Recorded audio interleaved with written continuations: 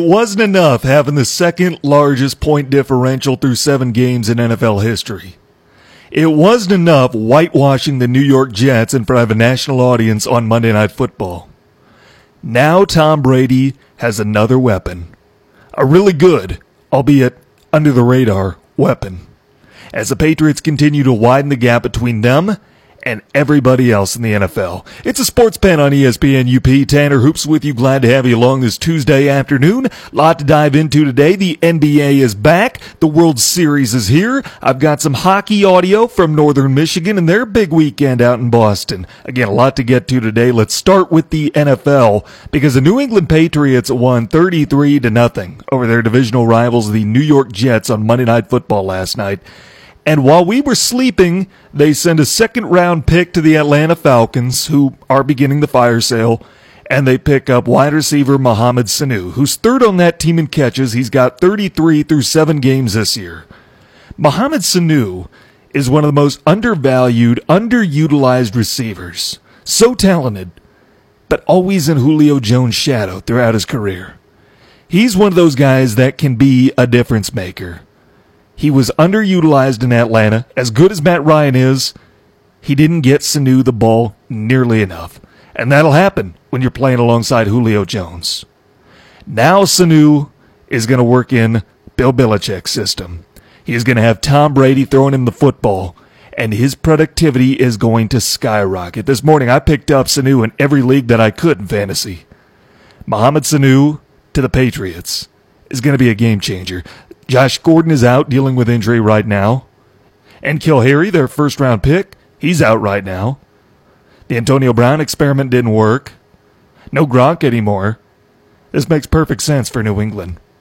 Our own Adam Schefter, because he's on top of everything, reported that the Patriots tried to get this deal done before the NFL draft last spring.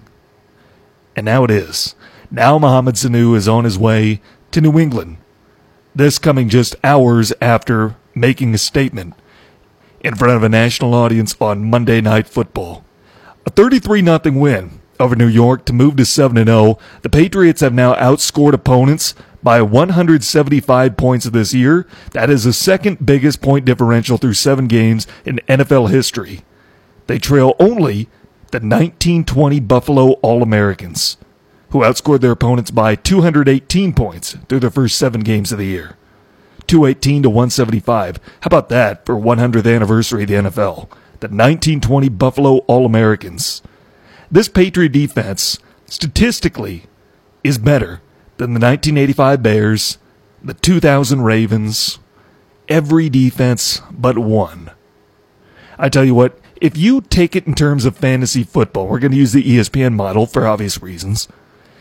If you took the Patriots' defense and special teams, and that's a position that you'll wait a few rounds to get. You get your position players first. You're not as concerned with that. You get that about the same time you get a kicker. Well, this Patriots' defense and special teams is so special. Here's where they would rank if you paired them up against other positions in terms of fantasy football, according to the ESPN model. Only 5 quarterbacks have produced more fantasy points this year than the Patriots' defense and special teams.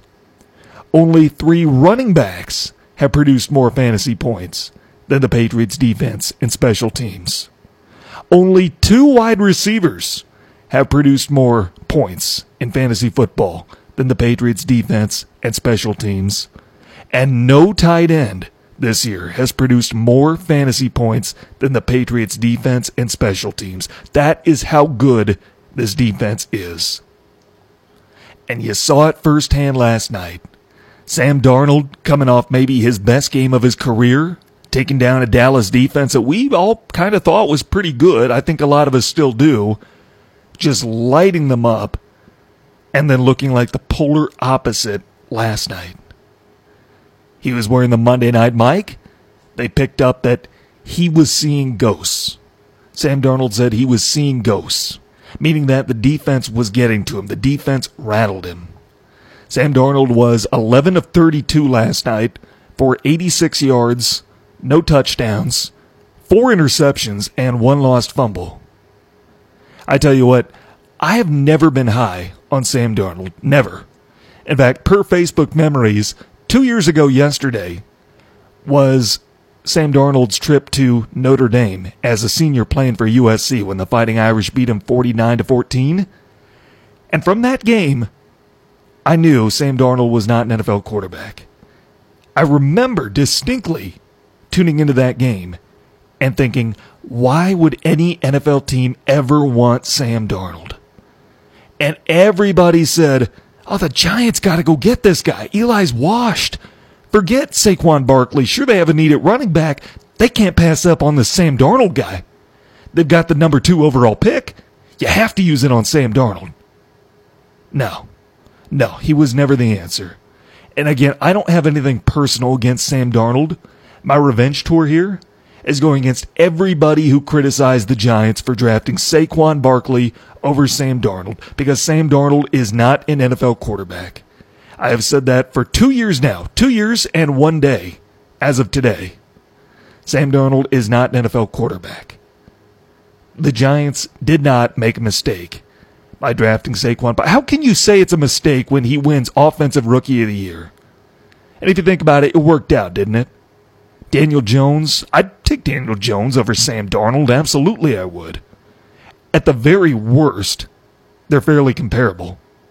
And Saquon Barkley is better than Le'Veon Bell right now. He just is, and he will be for a long time. The Giants are in a better spot than the New York Jets are, far and away so. Again, I have nothing against Sam Darnold personally. I'll root for him. That's fine. I don't wish bad on anybody. I'm taking my revenge tour on all those who criticized the New York Giants for drafting the way they did and putting together the roster that they did. Because give me Saquon and give me Daniel Jones over Sam Darnold and Le'Veon Bell. And with that, let's update Pick'em. Because I tell you what, I'm having a good day today. I can do my Sam Darnold revenge tour, and I went 5-0 in Pick'em this week. The first perfect week in our Friends of the Show Pick'em. That moves me to 24-11 for the season. I picked Kansas City, Indy, Tennessee, Dallas, and New England. Ryan Stieg is 21-14, so I have a 3-game lead on Ryan after 7 weeks. Jake Durant is 19-16, Tyree Smith is 18-17, and John Michael Hofling is 17-18. I tell you what, we're coming up on a break. Let's take a timeout. When we come back, the World Series starts tonight. What are we watching for? I'll tell you next on ESPN UP. Check out the UP's live and local sports talk show, The Sports Pen. Weekday afternoons at 4 on ESPN UP and on the ESPN UP app. Welcome back to The Sports Pen on ESPN UP. Tanner Hoops with you. Glad to have you along. The Fall Classic back tonight. Astros Nationals. I tell you what, let's hit the ESPN UP phone line because I'm joined by a friend of the show, friend of mine. We might as well put him on the payroll because he's been on here so many times, giving us his baseball insight. It's Andrew Banstra, play-by-play voice of the Southern Maryland Blue Crabs. Andrew, I know tonight's game is out in Houston, but you're in D.C., and I tell you what, even though it's not game day there, that city's just got to be buzzing. Well, first, thanks for having me on, as always. You know I always love coming on. Ever since I moved to D.C., people have always said, and this is something I never realized, people always say, oh, D.C. is such a depressing sports town because every time it looks like a team's going to be good, they always fall out of the bottom. And if you think about it, it's pretty true. I mean, take yourself back before the Caps title. The Caps were always in the thick of things, never really got it done. The Nats were always contenders, but never got it done and never paid anybody. The Wizards, always pretty good in the East, but never a real title contender, but always just kind of there. And then you look in the last year, and you've got the Caps winning on a relatively, not maybe surprising run, but getting places that didn't look like they were gonna.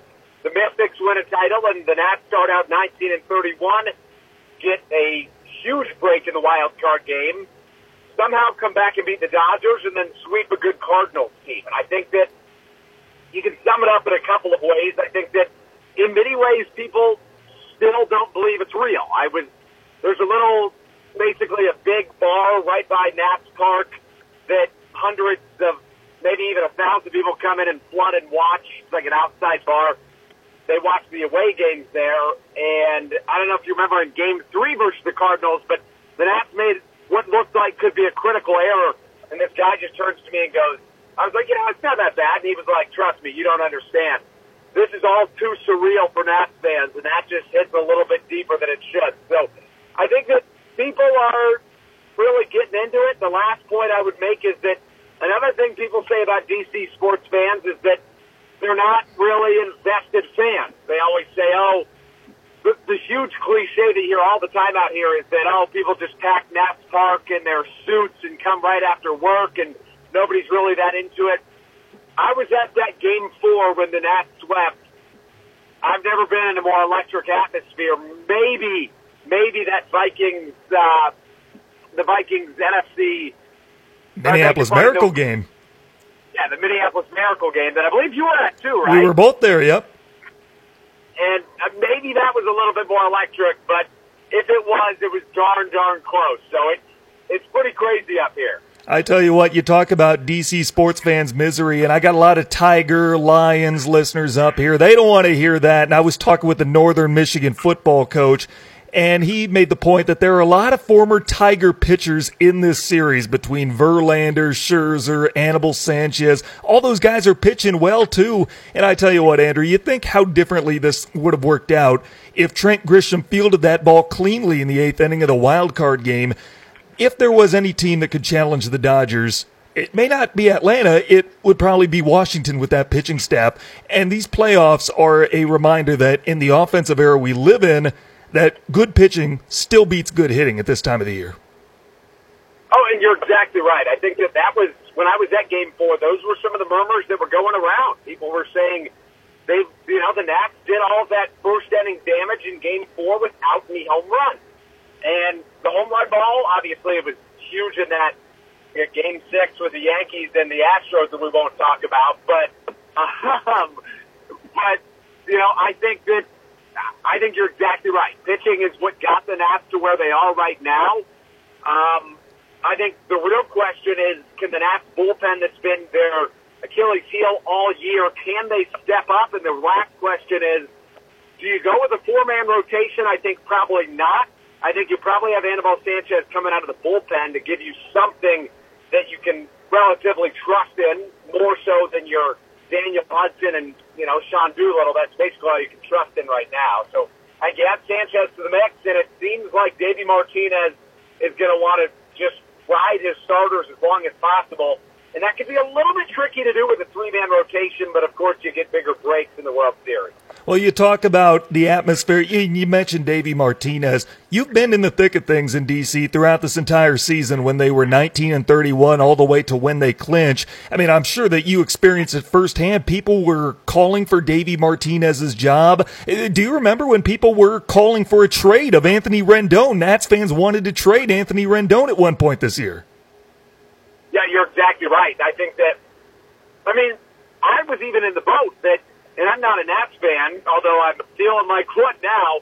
I was in the boat that, Davey Martinez, after his first year, was the third manager in 3 years for the Nats. They've rode him out a little bit longer. I think that in many ways you need to credit Davey Martinez for this. He's a guy that has really done something special. You were dealt a tough hand without, your big name leaves with Bryce Harper, although I think that there's something to say about the fact that maybe not have been such a bad thing for one reason or another. But nonetheless, I think that Davey Martinez has been absolutely terrific, and I think that everybody's all in on him right now. And I kind of think you have to be. He's been magical as a manager for them, and I think that he has, in a large part, been a difference maker. And I think it's also important that although his first year wasn't good, you can't just keep getting a new manager every year.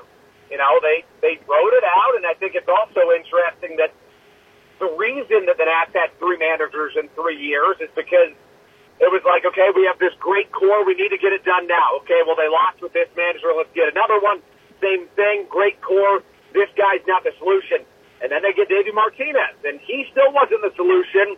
And the biggest piece of that great core left in Bryce Harper, yep, they kept riding him out, and they got to it. So, I think that guys like Juan Soto emerging, and obviously that pitching staff have been absolutely huge, but Davey Martinez might be the biggest piece of it all.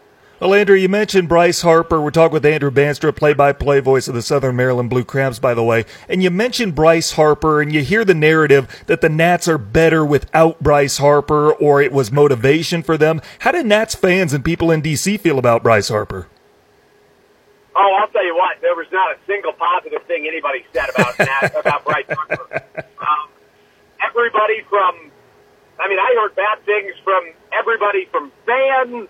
Obviously, a lot of fans. I even heard a 50-50 raffle worker saying, oh, Bryce Harper's sitting on his couch at home. So the people working there, the fans, everybody was, basically just bad-talking Bryce Harper. Although somebody did say, I get it, go get your money. But the vast majority of people were bad-mouthing him. Somebody said it, and maybe there's something to say about it. Somebody said it's addition by subtraction, and I don't think that that's necessarily a lie. I think that the biggest possible reason for this is because it's almost like what Kevin Durant said about LeBron James one time, is that it's basically just a lot comes with playing with LeBron James. Well, the same thing goes with Bryce Harper. The spotlight is always on him. He's always getting all of the attention. And I also think that, and I don't know the man, but it seems like that there's some aura around him that he's a pretty boy that, demands a lot of attention. So maybe it wasn't such a bad thing to have him out of the clubhouse. I don't know if it's true that he has that pretty boy mentality, but I think that there is definitely something to say about the fact that all of the media attention's on him. He is Bryce Harper. He was 17 years old or something like that when he was on the cover of Sports Illustrated.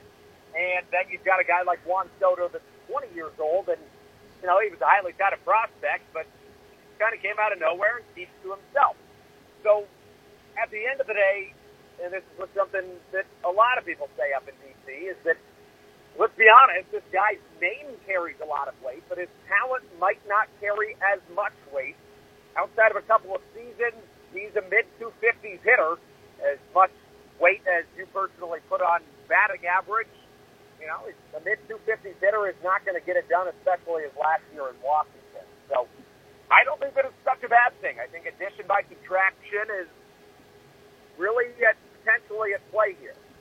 Andrew, you look at this Nationals team, the makeup of it, you get some of the unlikely heroes stepping up and helping them get on this run. Obviously, the pitching staff is a backbone, but Howie Kendrick wins LCS MVP. Michael Taylor, I don't think you can underestimate what he did because, they didn't rush Victor Robles back because Taylor was playing such good baseball at the time. And you're exactly right. I think that, sometimes you just got to ride the hot hand, and it's interesting how certain guys step up when they do. And I think that happens all around sports. You look at, obviously I think Drew Brees will come back and start, but Teddy Bridgewater's 5-0. Kyle Allen, Cam Newton, what do? Same situation here, and I think that Davey Martinez definitely made the right choice. Something somebody else said to me that's kind of interesting. And I don't know if there might be a little bit of validity to it, but I asked the same question you asked me to a random fan at the Nats game. I said, do you think it's Davey Martinez? Do you think it's Bryce Harper leaving? What do you think? And I don't know if this is true at all, but he said, I think it's Gerardo Parra. And I don't think that's from a playing standpoint. I think that's from a team chemistry standpoint. And there is something legitimate to say about how hyped Nash Park gets when Baby Shark plays. I tell you what, Gerardo Parra is a guy I can see having a career as a manager once his playing career ends. But you're right, he brings so much energy to the crowd, and he's done it everywhere he's gone, whether that be in Colorado, San Francisco, what have you.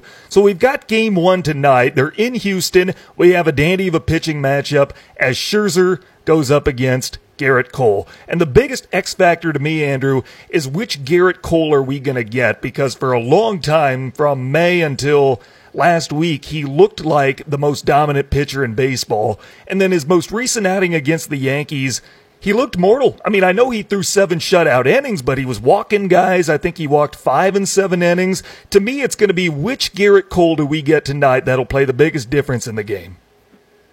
Yeah, and I think that's something that people have been talking about, and as they always do in this postseason, is, you've faced this guy how many times, and I wonder if that has something to do with it, with facing the Yankees the second time, maybe being a little bit more careful, but I think you're exactly right. Which guy do we see? I think that we're going to see the dominant Garrett Cole, to be honest, because although the Nats have stepped up in the right moments, it has not been their offense that has gotten them this far. Max Scherzer can talk all of a gem he wants, but if you can't crack a guy like Garrett Cole, you can't do much. I saw an interesting stat that I absolutely loved from a Twitter account. If you don't follow it, you should, called @MLB Random Stats. He put it together. The top 7 of the Astros lineup this season combined for a slash line better than Mike Trout's 2014 MVP season. Wow. Which is absolutely mind-blowing, if you ask me. So I think that's a batting order you're going to give up runs to, but can you crack Garrett Cole? That's why I give a huge advantage to the Astros tonight. I mean, Houston's going to get there. You can't say that about the Nats. Another thing that's interesting, people are saying up in D.C. a lot, people really aren't happy that, and Scherzer's a fan favorite. Strasburg is not necessarily a fan favorite, but I've heard a lot of people unhappy about the fact that it is that it's Scherzer and not Strasburg starting in Game 1, and that goes all the way back to the wild card game in the Dodgers series. So people want Strasburg, not Scherzer, which is interesting, but that's what the word is. And Strasburg was drafted by the Nationals. He's grown up through the system. I tell you what, though, Andrew, I've got a stat for you. I'm going to make you feel really old right here. Ryan Zimmerman, who's been a stalwart for the Nats ever since they moved to D.C., he made his major league debut April 30th, 2006. He was playing third base. The rest of the Nationals' infield that day included Royce Clayton, Nick Johnson, and Jose Vidro. And I just felt 100 years old hearing that. Yeah, no kidding, man. I mean, my brother was talking about it. He visited D.C. in 2008, and Ryan Zimmerman was playing in that game. He's a part of the community. A guy I was sitting next to at the Nats game said that Ryan Zimmerman came out to his daughter's Little League game and was so fun and nice with them. And, I mean, he is Mr. National. There's no question about it. This is what I want to happen. Fernando Rodney, a former Minnesota Twin, albeit a short-lived time with the Twins, if he appears at any point during the World Series, Fernando Rodney will be able to say this in his career. He has played in both the American League and National League wildcard games, both the AL and NL Divisional Series, both the AL and NL Championship Series, and if he appears in one game in the World Series, he will have appeared in the World Series representing both leagues. He's also appeared in the All-Star game representing both leagues. I don't know if Davey Martinez will be in a situation because, let's face it, Rodney's a roller coaster, but if he gets in, that's going to be my favorite stat. Oh, no question about it. I mean, it's mind-blowing. I mean, this guy is likely the first to ever do it because, the wild card game only goes back, 10, I don't know how many years it's been, but it hasn't been around that long. Of course, the one-game playoff. Rodney he's electric. I mean, I was looking back at his career stats. 1 year for the Rays, he posted something like a .35 ERA in like 60 appearances. I mean, that's a guy that's been around forever, but you're right, he's a roller coaster. And I think if I'm Davey Martinez, I ride my pitching staff, my starters as long as I possibly can. You just got to manage it a little bit because you don't want a bullpen day. That's basically a lost game if you're the Nationals. Andrew Banster is a play-by-play voice of the Southern Maryland Blue Crabs, kind enough to join us from D.C. Again, it's not game day there, but it's sure buzzing around the city. Always good talking to you, my man. Thanks for being on with us. We'll talk to you again soon, maybe next week when the series comes to D.C. I would love it, Tanner. Thank you so much for having me on, as always. Let's take a time out. When we come back, I've got some Northern Michigan audio for you next on ESPN UP. Check out the UP's live and local sports talk show, The Sports Pen. Weekday afternoons at 4 on ESPN UP and on the ESPN UP app. Welcome back to The Sports Pen on ESPN UP. Tanner Hoops with you. Glad to have you along. Here's your Sports Center update. Cassius Winston has been named a unanimous preseason All-American. That's the good news for Michigan State basketball. The bad news is Josh Langford's foot injury has resurfaced. He will be reevaluated in January. Zion Williamson will miss 6 to 8 weeks after undergoing successful surgery to repair a torn meniscus yesterday. The Pelicans open the season tonight in Toronto. And finally, Chicago Bears fan Stan Bednarczyk has started a GoFundMe campaign to buy out the contract of quarterback Mitch Trubisky. However, only 9 people have donated thus far, despite the link being shared over 5,000 times. Right now, only $70 of the $17 million goal has been raised at last time I checked. That is your SportsCenter update. Glad to have you along here on ESPN UP. Well, today was press conference day in Northern Michigan. Per usual, I've got some Kyle Nystrom and Grant Patolny audio. Let's start on the football side of things, where Northern is heading into their bye weekend following a loss to Grand Valley State, and the bye week couldn't have come at a better time for Coach Kyle Nystrom, with his team having 19 players on the injured list right now. So I'd like to get that number down by the end of the week and still practice to get things accomplished, but I got to get these guys back. So I got to walk the line. We got to do enough to get better, but at the same time, we got to get all our guys healthy and get them back. Right now we're thin at running back. I mean, I got Cullen Heimberger in there at tailback. He's a walk-on slot receiver from Wheaton North out of Chicago. And he did a nice job for us, but what DeAndre done for the year, and then Ty and Seb nicked in the ankles, he was next man up. So I'd like to get out of this crazy drought of depth or in too many injuries, but it's just where we're at right now. And I almost feel like we're cursed a little bit with so many injuries. And we went through that quarterback last year, and now we're going through that tailback and defensive line this year and offensive line. But this is a much-needed bye, so we've got to prepare for Northwood and get some bullets back in our gun and get these guys up and running. And I think a number of them have a good chance to get back for the game. So that's what we're working on right now. We'll be on the field this afternoon, and they need a little classroom time and some rehab time. So we did that yesterday, and that's where we're at. So when you got a banged-up team and you got a bye week, what do? Here's how Northern's spending this week. We practice. We practice as much as your team health will allow. You got to be smart, especially this deep into the season. And you got to do a lot of maintenance things, but you got to get ready for your next opponent. And so you kind of approach it like you're playing the game, as far as scouting reports and game planning and scheme adjustments and everything, but at the same time, we're gonna have to get them back on their feet.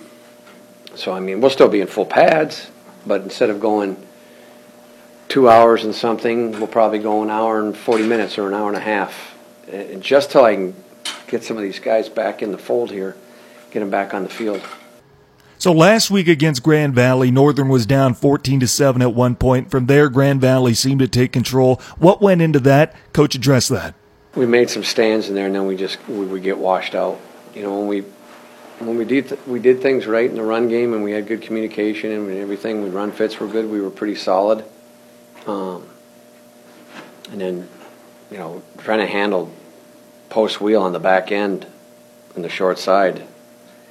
We just blew the coverage. The first one that we gave up, we called the wrong we called the wrong coverage with the weak safety, but he put us in a coverage that can still handle it, but he didn't play it. So that's when they hit the first tight end down the boundary, and then the later one we were in cover 3. So the corner's got two verticals in his outside third. So you have to midpoint him, and you have to play them both and break on the ball. But he played the post, and no one was over the wheel. And that's a freshman corner, and that's the thing. That's what you go through, right? Because most high school corners play, how many coverages did they play in high school? 2 at the most. And now they're playing, really our corners are probably playing in the neighborhood of 5 to 6 different coverages. And that's what gave up that next one. And then the other deep balls, we had pretty good coverage. They just made a great catch, one-handed catch, up against each other, and that's Austin Parody. He makes those kinds of plays, and we had pretty good coverage. We were fighting for the ball, but he caught one of them just one-handed. He's an elite receiver. And so we were erratic on offense. At times we were decent, and at times we were less than par. So, I stressed to the offense, simplify things so we can have a chance. Yeah, but they're a really good team.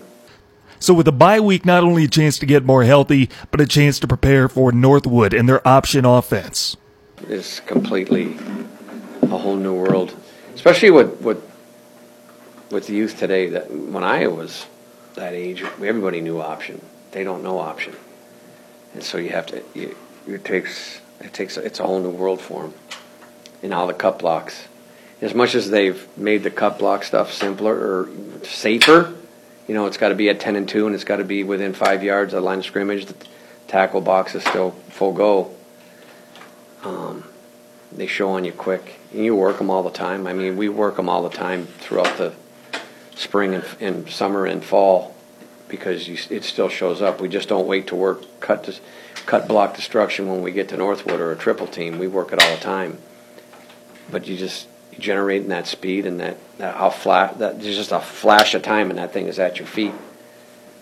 You really don't get I'm not going to do it full bore on them in practice because then you're asking for 25 in the training in the injury report instead of 19. So you slow it down and you get the techniques down on how to defeat the block. But until it comes at you like bullets, it's not really realistic. But you get it as close as you can. So. And yeah, they're a little different than they've been in the past. They're not doing as much as they used to about the triple game. They've evolved into. They still have it, but they've evolved into a lot of different things now. And so we'll start the base looks. I'm still drawn up outside run right now, as a matter of fact. So I'm going to get on the field and look at all their base stuff and. You got to break it down by segments. We'll work some inside run and outside run out of 10 personnel and build on it through the rest of the week. Well, despite the struggles on the field this year, Coach and the team recognize the community support and how they've continued to cheer on the Wildcats. Yeah, they've been great. Town's been great, and there's a lot more community projects for our athletes probably than any other school I've been at.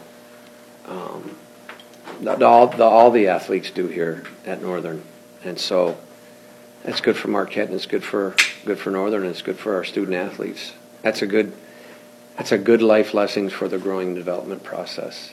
And really, I only see how our players do it with football, but they seem to really enjoy it, and I think all the experiences they have are special for them, and so. That's all good. It's really good to see. Despite the losing streak, Coach is happy with the effort overall.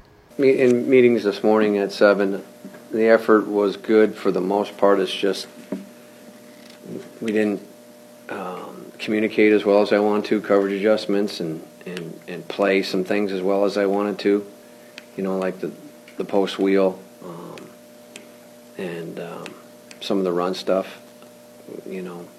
We didn't do as well as what I thought we should do because we work it, and we're getting a midline read on the 3 technique, and we've been going over that. We haven't practiced it for 2 weeks, but it's still one of those things you got to remember what you're supposed to do. You see the quarterback out there running by himself off of an action. It's midline. They're not blocking the 3 technique, and so what we do, how to defend that. We forgot twice. We can't do that. But that's not an effort issue. That's a retention and what's my job issue and a focus issue. You know what I mean? And so we just got to keep pounding that home. We got to get better at those aspects of our football program. Northern Michigan head football coach Kyle Nystrom from his weekly presser earlier today. Let's move over to hockey. Grant Petoni and the guys had a great weekend at Boston U. They tied Friday night. The Cats rallied from 4-1 down entering the third period. They tie 4-4, and then Northern with a decisive win on Saturday to bring their record to 2-1-1 in the year. The first thing coach addressed was what was on everybody's mind. What was said between periods that sparked that comeback on Friday night? Well, I think you can attribute it back to, and it's going to be kind of a funny long answer, but teams that have the ability to do that are teams that believe in each other and trust each other, and I think that you can attribute that right to Phil Ballou. From the moment camp started, he's been incredibly inclusive. He's done an amazing job with our freshmen. He's done an amazing job with some of the older guys. Like, there was a big changeover of personalities, and sometimes that's challenging as the lone captain. He didn't have any alternates yet, and he was the lone captain. And there's different guys kind of jockeying for different positions, and he did an amazing job, and he has done an amazing job building our team within the locker room. And coaches try to do it, and we do, all the things we can. But what's really done behind closed doors or away from the rink has allowed our team to be in a situation where you have the opportunity to come back because your mindset's right. And probably the technical aspect of it was, let's just get one and see what happens. And we got two in a hurry, and all of a sudden it was a real game. And John obviously helped us get to that point with his stellar play. But when we got to two, I was just hoping to get within one, being able to pull the goalie. That was kind of my hope. And as the period's going, you're running through scenarios in your head about who you're going to have out there and what you're going to try to do, and didn't even have to get to that. So probably a lot of that goes back on the guys for having the belief, and you can say, hey, let's go, but saying it and really believing it are two completely different animals. On the flip side of it, what was the slow start attributed to on Friday? Coach addressed that as well. I think if you look at our season, we've had, penalty kill. There's the 2 games that we have not been victorious in. One was a loss and a tie. We gave up 2 power play goals. The 2 games that we won, and pretty much won handily. Maybe the score didn't say we won handily, but all the stats we keep did. We didn't give any power play goals up. And on Saturday, they had to kill in the second period 8 minutes of the game. And that's a lot of stress on those guys, and and I think the coaches do a great job coaching it. I think it's just a tough thing to get dialed into early in the year, and we're no different than any other team. It takes special teams, especially penalty kill, longer than power play. So that's got to be an area that we have to get better, because it's it's been the tail of the outcomes of the games. So then Saturday, it was a much different Northern team. They took the ice and they were ready to play. It was a 60-minute effort. What led to that? I think we knew we could play better. And all the stats I said we were great on Saturday, we weren't on Friday. And, we talked about it. And, hockey's a team game. It's not a stick handling skill clinic. And I felt like we really played as a team on Saturday. And it was like one line after the next of the same methodical hockey, and we played very well on Saturday, and I think a lot of that was belief, one, that you can come back and play against anybody, but 2, we played as a team. There's obviously history with Northern and Boston U. Not a lot of it, but remarkable history. Northern beat BU in the 1991 National Championship. That's their only title in program history. Was that on the players' minds as they went into Boston that weekend? Coach addressed that as well. I think for sure, that there's an appreciation for what historically happened between our 2 programs. All the guys know who we played, and there's reminders of it all over the room. So I definitely, for sure, think that they were aware of it. Northern's won in different ways this season. Their 2 wins have been drastically different. Against Sparty, it was a defensive battle, a 2-0 victory. Against Boston U, they just outdueled them. They brought the heat. They brought the offense. What does it say about the team's ability to win in different ways? I think, one, we're scoring more 5-on-5 this year through 4 games than maybe we did at other times of the year last year. It's nice to be able to have the ability to come back in games. Nice to have the ability to extend the lead. You always hope to hold people to as few shots as you can, but sometimes you're going to play teams that have major league talent, and they're going to get sticks free and they're going to get pucks on the net. And you might have to score 4 to win. So having the ability to do that and showing that you have the ability to do that, one, gives you confidence, but two, knows you can stay alive in almost every game. So we've seen time from each goaltender. We've seen some things that we like, some things we don't like. Is Coach any closer to deciding who's the starting goalie going forward? If I knew, I promise you, I'd tell you. I knew I wanted to play them both last weekend. I'd like to play them both again. We've played in front of them different. The first weekend we played better in front of John than we did in front of Nolan, and weekend 2 we played better in front of Nolan than we did John. So, sometimes as a coach you take that into consideration also. If, fairly or unfairly, if the results of the game are one way or your team plays better, you have to factor that in. But with those two guys, it's not the case. So, I don't know. I don't know who has, they're different goaltenders, but they get the job both equally done. So now Ferris State this weekend as Northern gets set to open up conference play. What do we expect from the Bulldogs? Obviously, they've had success so far. I think watching the video, they've adjusted a little bit how they play, which is different than what historically they've done. But I think the biggest indicator of why they're having success is their goaltender.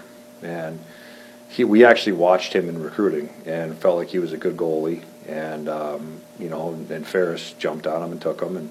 And last year they had to remove their starting goalie from the team. And Sal McCangas had to play maybe before he was ready to play. And, I think that experience this year has given him confidence. He looks like a different goalie.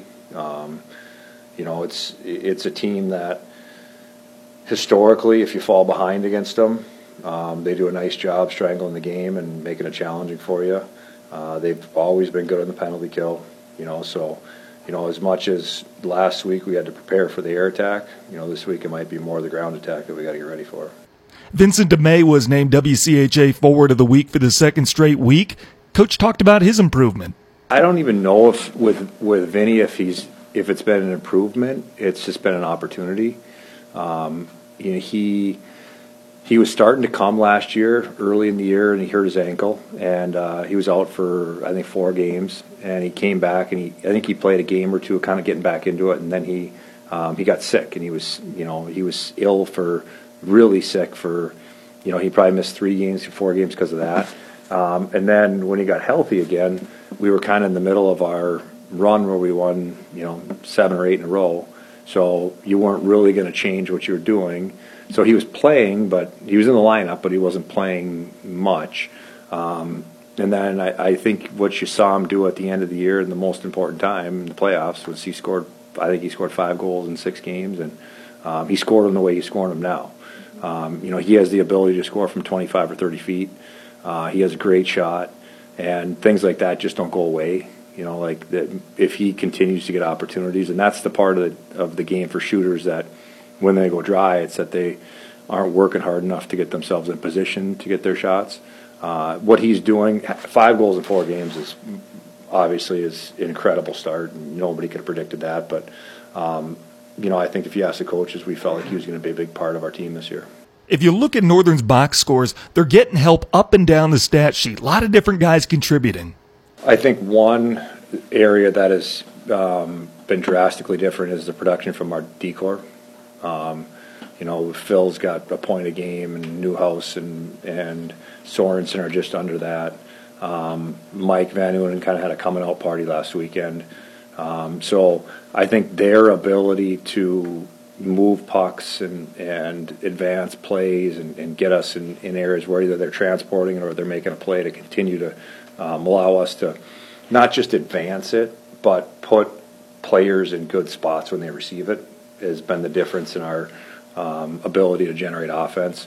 And I think they've helped, in the offensive zone by, keeping pucks in good areas, whether it's on the net or whether it's making a play to their partner or a seam play.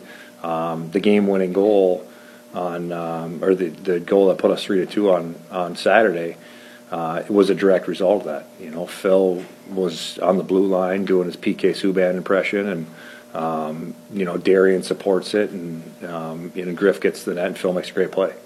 You know, and I think that's been the biggest difference for us is we have we have 6 guys back there seven that can generate offense. Well, this weekend won't just be eventful for Coach and the hockey team because of the conference matchup with Ferris State, but this Sunday is the 3rd annual Petolni Pasta Party at the Barrie Events Center, and Grant just loves putting on this event. It's one of his favorites of the year. I think it's been a great opportunity for us to have a nice marriage with Marquette Junior Hockey and help offset some of the costs for the local player, and it started just with the idea of let's have a celebration for hockey in town, and it's grown each year and kind of morphed into what it is this year. And this year we're changing the venue. We're actually doing it on the rink, and they're putting the polar floor down. Coach Comley's our guest speaker, and he's going to kind of give us a little bit of his recollection of his time at Northern. This year we're giving away some excellent prizes, giving away the coaches suite for both Mankato games. Hopefully those, historically those have been the top 2 teams in the conference, stocked with food. We're giving away Red Wings tickets. We're giving away a scholarship, academic scholarships, opportunity to shoot for an academic scholarship for any NMU student. And then we have all kinds of fun birthday, you can have a birthday party at the rink and get ice, and a birthday party at the PEEF, and giveaways for the youth of the area, and small games that they can play. And really it's kind of a carnival style event after Coach Comley and Mr. Mogish go through the remarks and have some time with the people when they're eating. You heard Coach mention that Rick Comley is going to be back. He'll be a featured speaker. How special is that to have Rick Comley back and emceeing this event? It's unbelievable. I mean, if you think about our program, and we've only had 3 coaches ever, all of them currently live in town, and to have Coach Comley around, Coach Kyle around is incredible, and having Coach Comley come and just talk about the hard work, what he did here as the coach is what we're reaping the benefits of as coaches and players today. And just to hear him talk about some of the stories and things that he went through to help us get here, I think is for me is going to be awesome. But I think even more for a lot of the people in town that lived it with him, to kind of hear the backstories and the inside scoop on what happened, I think will be really fun. Coach talked about some of the events and the timeline that we're looking at on Sunday. It starts at 5:30, and kind of the thought is, I'll kind of open it up with some remarks and talk a little bit about some of our players, and Tom will kind of run the MC of the event, and while people are eating, Coach Comley will be on the mic and just talking about Wildcat hockey. After everybody's through with dinner, there's going to be, we're going to play some music, and there's going to be a carnival style on the other side of the rink. And then as the night kind of winds down, we're going to give away some of those big prizes, give away some hockey camps for the weeks, a couple of those. We're giving away some Marquette Junior Hockey registration fees. So there's tons of giveaways at the end, and we're going to close it down at 7:30. How about getting tickets? How would fans go about doing that? Coach addressed that as well. There's a couple ways you can do it. Any box office on campus sells them. NMU ticket website sells them, and we're also selling them over at Lakeview. So there's 3 places you can get them, and it's going to be an awesome event. We're really excited about it. We put a lot of work into this year's event, and be really enjoyable. And of course, the cost. Tickets are $15. The youth ticket is cheaper than that at $9, and you can get a family ticket for $45. Finally, Coach discussed, for those who have never had it before, what is Petolni pasta like? Describe Petolni pasta. Well, they make it on campus, and we're fortunate enough to use them for all of our catering and training tables and the game day events. So the food's going to be excellent. The players are going to be there, having a chance to meet them. We're giving locker room tours. So it's almost a family-style event where everybody can feel comfortable and just have a good time. Grandpa Tony, Northern Michigan hockey coach, from his presser earlier today. Again, come on out on Sunday to the Barrie Event Center. It's going to be a lot of fun. Be sure to get tickets. I'll tell you what, you're not going to want to miss it. Let's take a time out. I only have a couple minutes left because I went really long with this segment. I apologize. When we come back, I'm going to go on record, give you my NBA playoff predictions as the season tips off here in about 3 hours. Next on ESPN UP. Check out the UP's live and local sports talk show, The Sports Pen. Weekday afternoons at 4 on ESPN UP and on the ESPN UP app. If you missed any of today's show, get caught up on demand. Get our free mobile app from the Apple iStore or Google Play, or look up ESPNUP.com and get caught up there. I tell you what, we might go a couple minutes over today, but I want to go on record with my NBA playoff predictions. I'm going to give you my top 8 teams in each conference. I'll even seed them for you just as a bonus as we tip off a new season tonight, the 74th season of NBA basketball. Let's start in the Western Conference. I'm not going to deviate too far from the status quo. I'm not going to do anything surprising or dramatic here. I'm going to go Clippers-Lakers 1-2 for the same reasons that I listed yesterday, that I think the Clippers have the edge in roster, depth, coaching, general manager, and ownership. I think the Clippers slightly will have the edge on the Lakers, but we get round 1 tonight at Staples Center, 10:30 tip. We're staying up for it. I think I'm going to go with Denver as the 3 seed in the Western Conference. They're doing something really special there. They're well coached. They've got Jokic, who I think is going to take his game to another level this year. I think he's going to take a step forward. And Jamal Murray, who's just so much fun to watch. He's a special talent. So those are my top 3 in the Western Conference. I'm kind of going through these quick because I don't want to cut off Will Kane. I've got the Clippers, Lakers, Nuggets as my top 3 in the West, followed by Houston. I tell you what, you look at Houston, they upgrade with Russell Westbrook over Chris Paul. I like that top 2, James Harden and Russell Westbrook. Now, there's a lot of talk, a lot of speculation about how that's going to work. Because let's face it, they're 2 of the biggest ball hogs in basketball. There's not going to be enough basketballs to go around. But I tell you what, if Daryl Morey and Mark D'Antoni were willing to make this move, it tells me that somewhere in the back of their minds, they want to play together and they want to make this work. How is Harden and Russ going to work together? And how will they work into D'Antoni's system? I don't know. That's been one of the causes of concern for fans. That's been one of the things that we've speculated about could be a problem for Houston. At the same time, they wouldn't make this move if they didn't truly believe that they could make it work. And that's why I'm going to say Houston goes into the 4 spot in the West. Plus, I mean, they got a talented roster. Harden, Russ, Clint Capella, some of those role player guys. It's not good enough to overtake the Clippers, Lakers, and Nuggets. But it's too good to be anything other than a top 4 seed in the West. So that's why I'm going with Houston as the 4 seed. I switched my 5 and 6. Originally, I had Golden State as the 5 seed, Portland at number 6. I'm going to flip those 2 simply because I like Portland's big 3 better than I like Golden State's. If you give me my choice, I'd take Damian Lillard, CJ McCollum, and Hassan Whiteside over Steph Curry, Draymond Green, and D'Angelo Russell. It was announced today that Klay Thompson likely will not play this year. It's going to hurt Golden State. Yeah, they got talent. They have too much talent to miss the playoffs, but the West itself is too talented at the top that I have Golden State as the 6th seed. They just don't have the depth that they're used to. No Bogut, no Iguodala, no Sean Livingston. They don't have the depth to compete, let alone against Portland, where you can bring on guys like Al-Farouq Aminu, who can get hot any single night. So I'm going to go with Portland to take the 5 seed over Golden State, who will be my 6. Number 7 seed in the West. I'm going with the Utah Jazz. I think they got better this offseason, yet I don't think they finish in the top 6 in the Western Conference. They got better, adding a guy like Bojan Bogdanovic. I think this will be a bounce-back year for Donovan Mitchell. Quinn Snyder's a really good head coach. A lot of people don't even know who he is. He's a pretty good head coach. I have Utah as the 7th seed, and then the 8th seed I'm going with San Antonio, just because Greg Popovich will not allow one of his teams to miss the postseason. So those are my playoff teams in the Western Conference. I have the Clippers as the 1 seed, followed by the Lakers, the Nuggets, the Rockets, the Trailblazers, the Warriors, the Jazz, and the Spurs. How about in the Eastern Conference? I am predicting Milwaukee to repeat as Eastern Conference regular season champions. The Bucks did nothing to make me think otherwise this offseason. John Horst is making a case to be General Manager of the Year back-to-back years. I think Giannis, barring injury, will be the MVP in back-to-back years, and I've always liked Coach Bud. There is no reason Milwaukee should not be the number 1 seed in the Eastern Conference playoffs.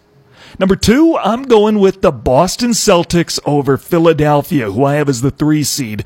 I tell you what, you can say what you want about inserting Kemba Walker for Kyrie Irving. Maybe that's a little bit of a downgrade in talent, but Kemba is a better locker room guy than Kyrie is, and that team's going to be much more cohesive. They're not going to have the on-court and off-court distractions they did last year. Plus, Kemba's off-ball ability is going to open things up for Jason Tatum. His numbers are going to skyrocket. His shooting numbers are going to go way up in every aspect this year, as Jason Tatum is going to become a more aggressive scorer playing with Kemba Walker rather than with Kyrie Irving. But I tell you what, the loss of Kyrie doesn't concern me nearly as much as the loss of Al Horford.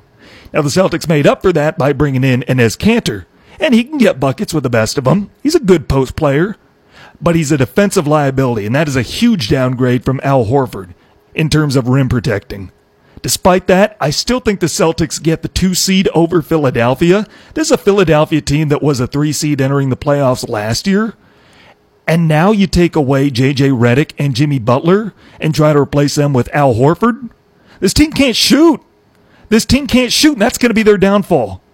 You take away Tobias Harris, maybe Josh Richardson, and your best shooter after those two that's going to play significant minutes is Al Horford? You have all-stars with Joel Embiid and Ben Simmons. They're going to do their thing. And Philly's not a bad team, don't get me wrong. I do think Brett Brown's a good coach. I think they're well coached. But at some point, you got to be able to shoot the ball in the modern NBA. And they aren't going to do that as well as most teams in the Eastern Conference, let alone against Boston. That's why I think Boston overtakes them for the 2 seed. I don't think you get better. You don't move up in the standings by trying to replace Jimmy Butler and J.J. Redick with Al Horford. I don't see that happening.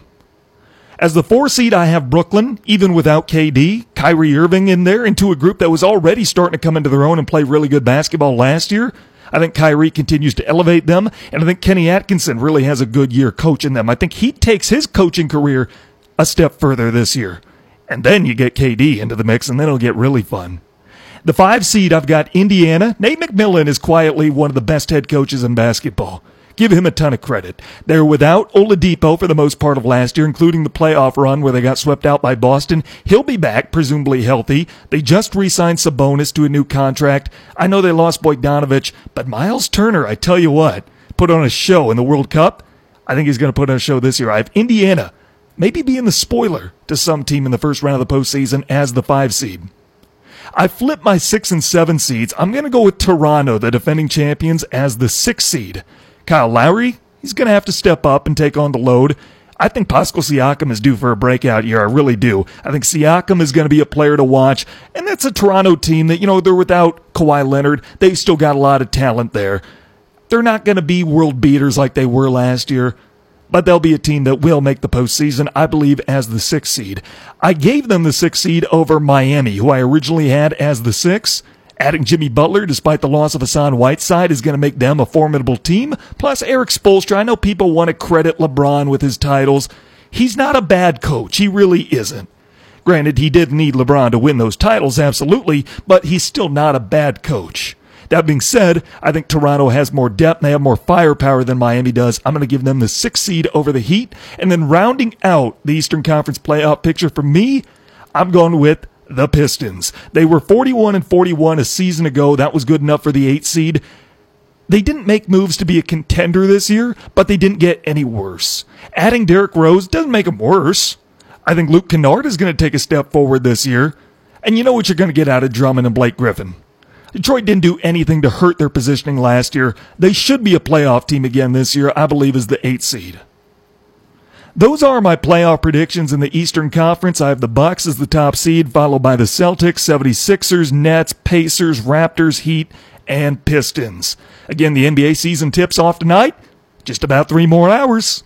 Can't wait for it. And I can't wait for tomorrow, about 23 hours from now, and I can come back at you and recap it with the ABC 10 Sports guys. All that and more coming up on tomorrow's show. It's my hope you join us. Signing off from the ESPN UP WZAM Ishpeming Marquette Studios, I'm Tanner Hoops. Thanks for listening to the Sports Pen. Enjoy the evening.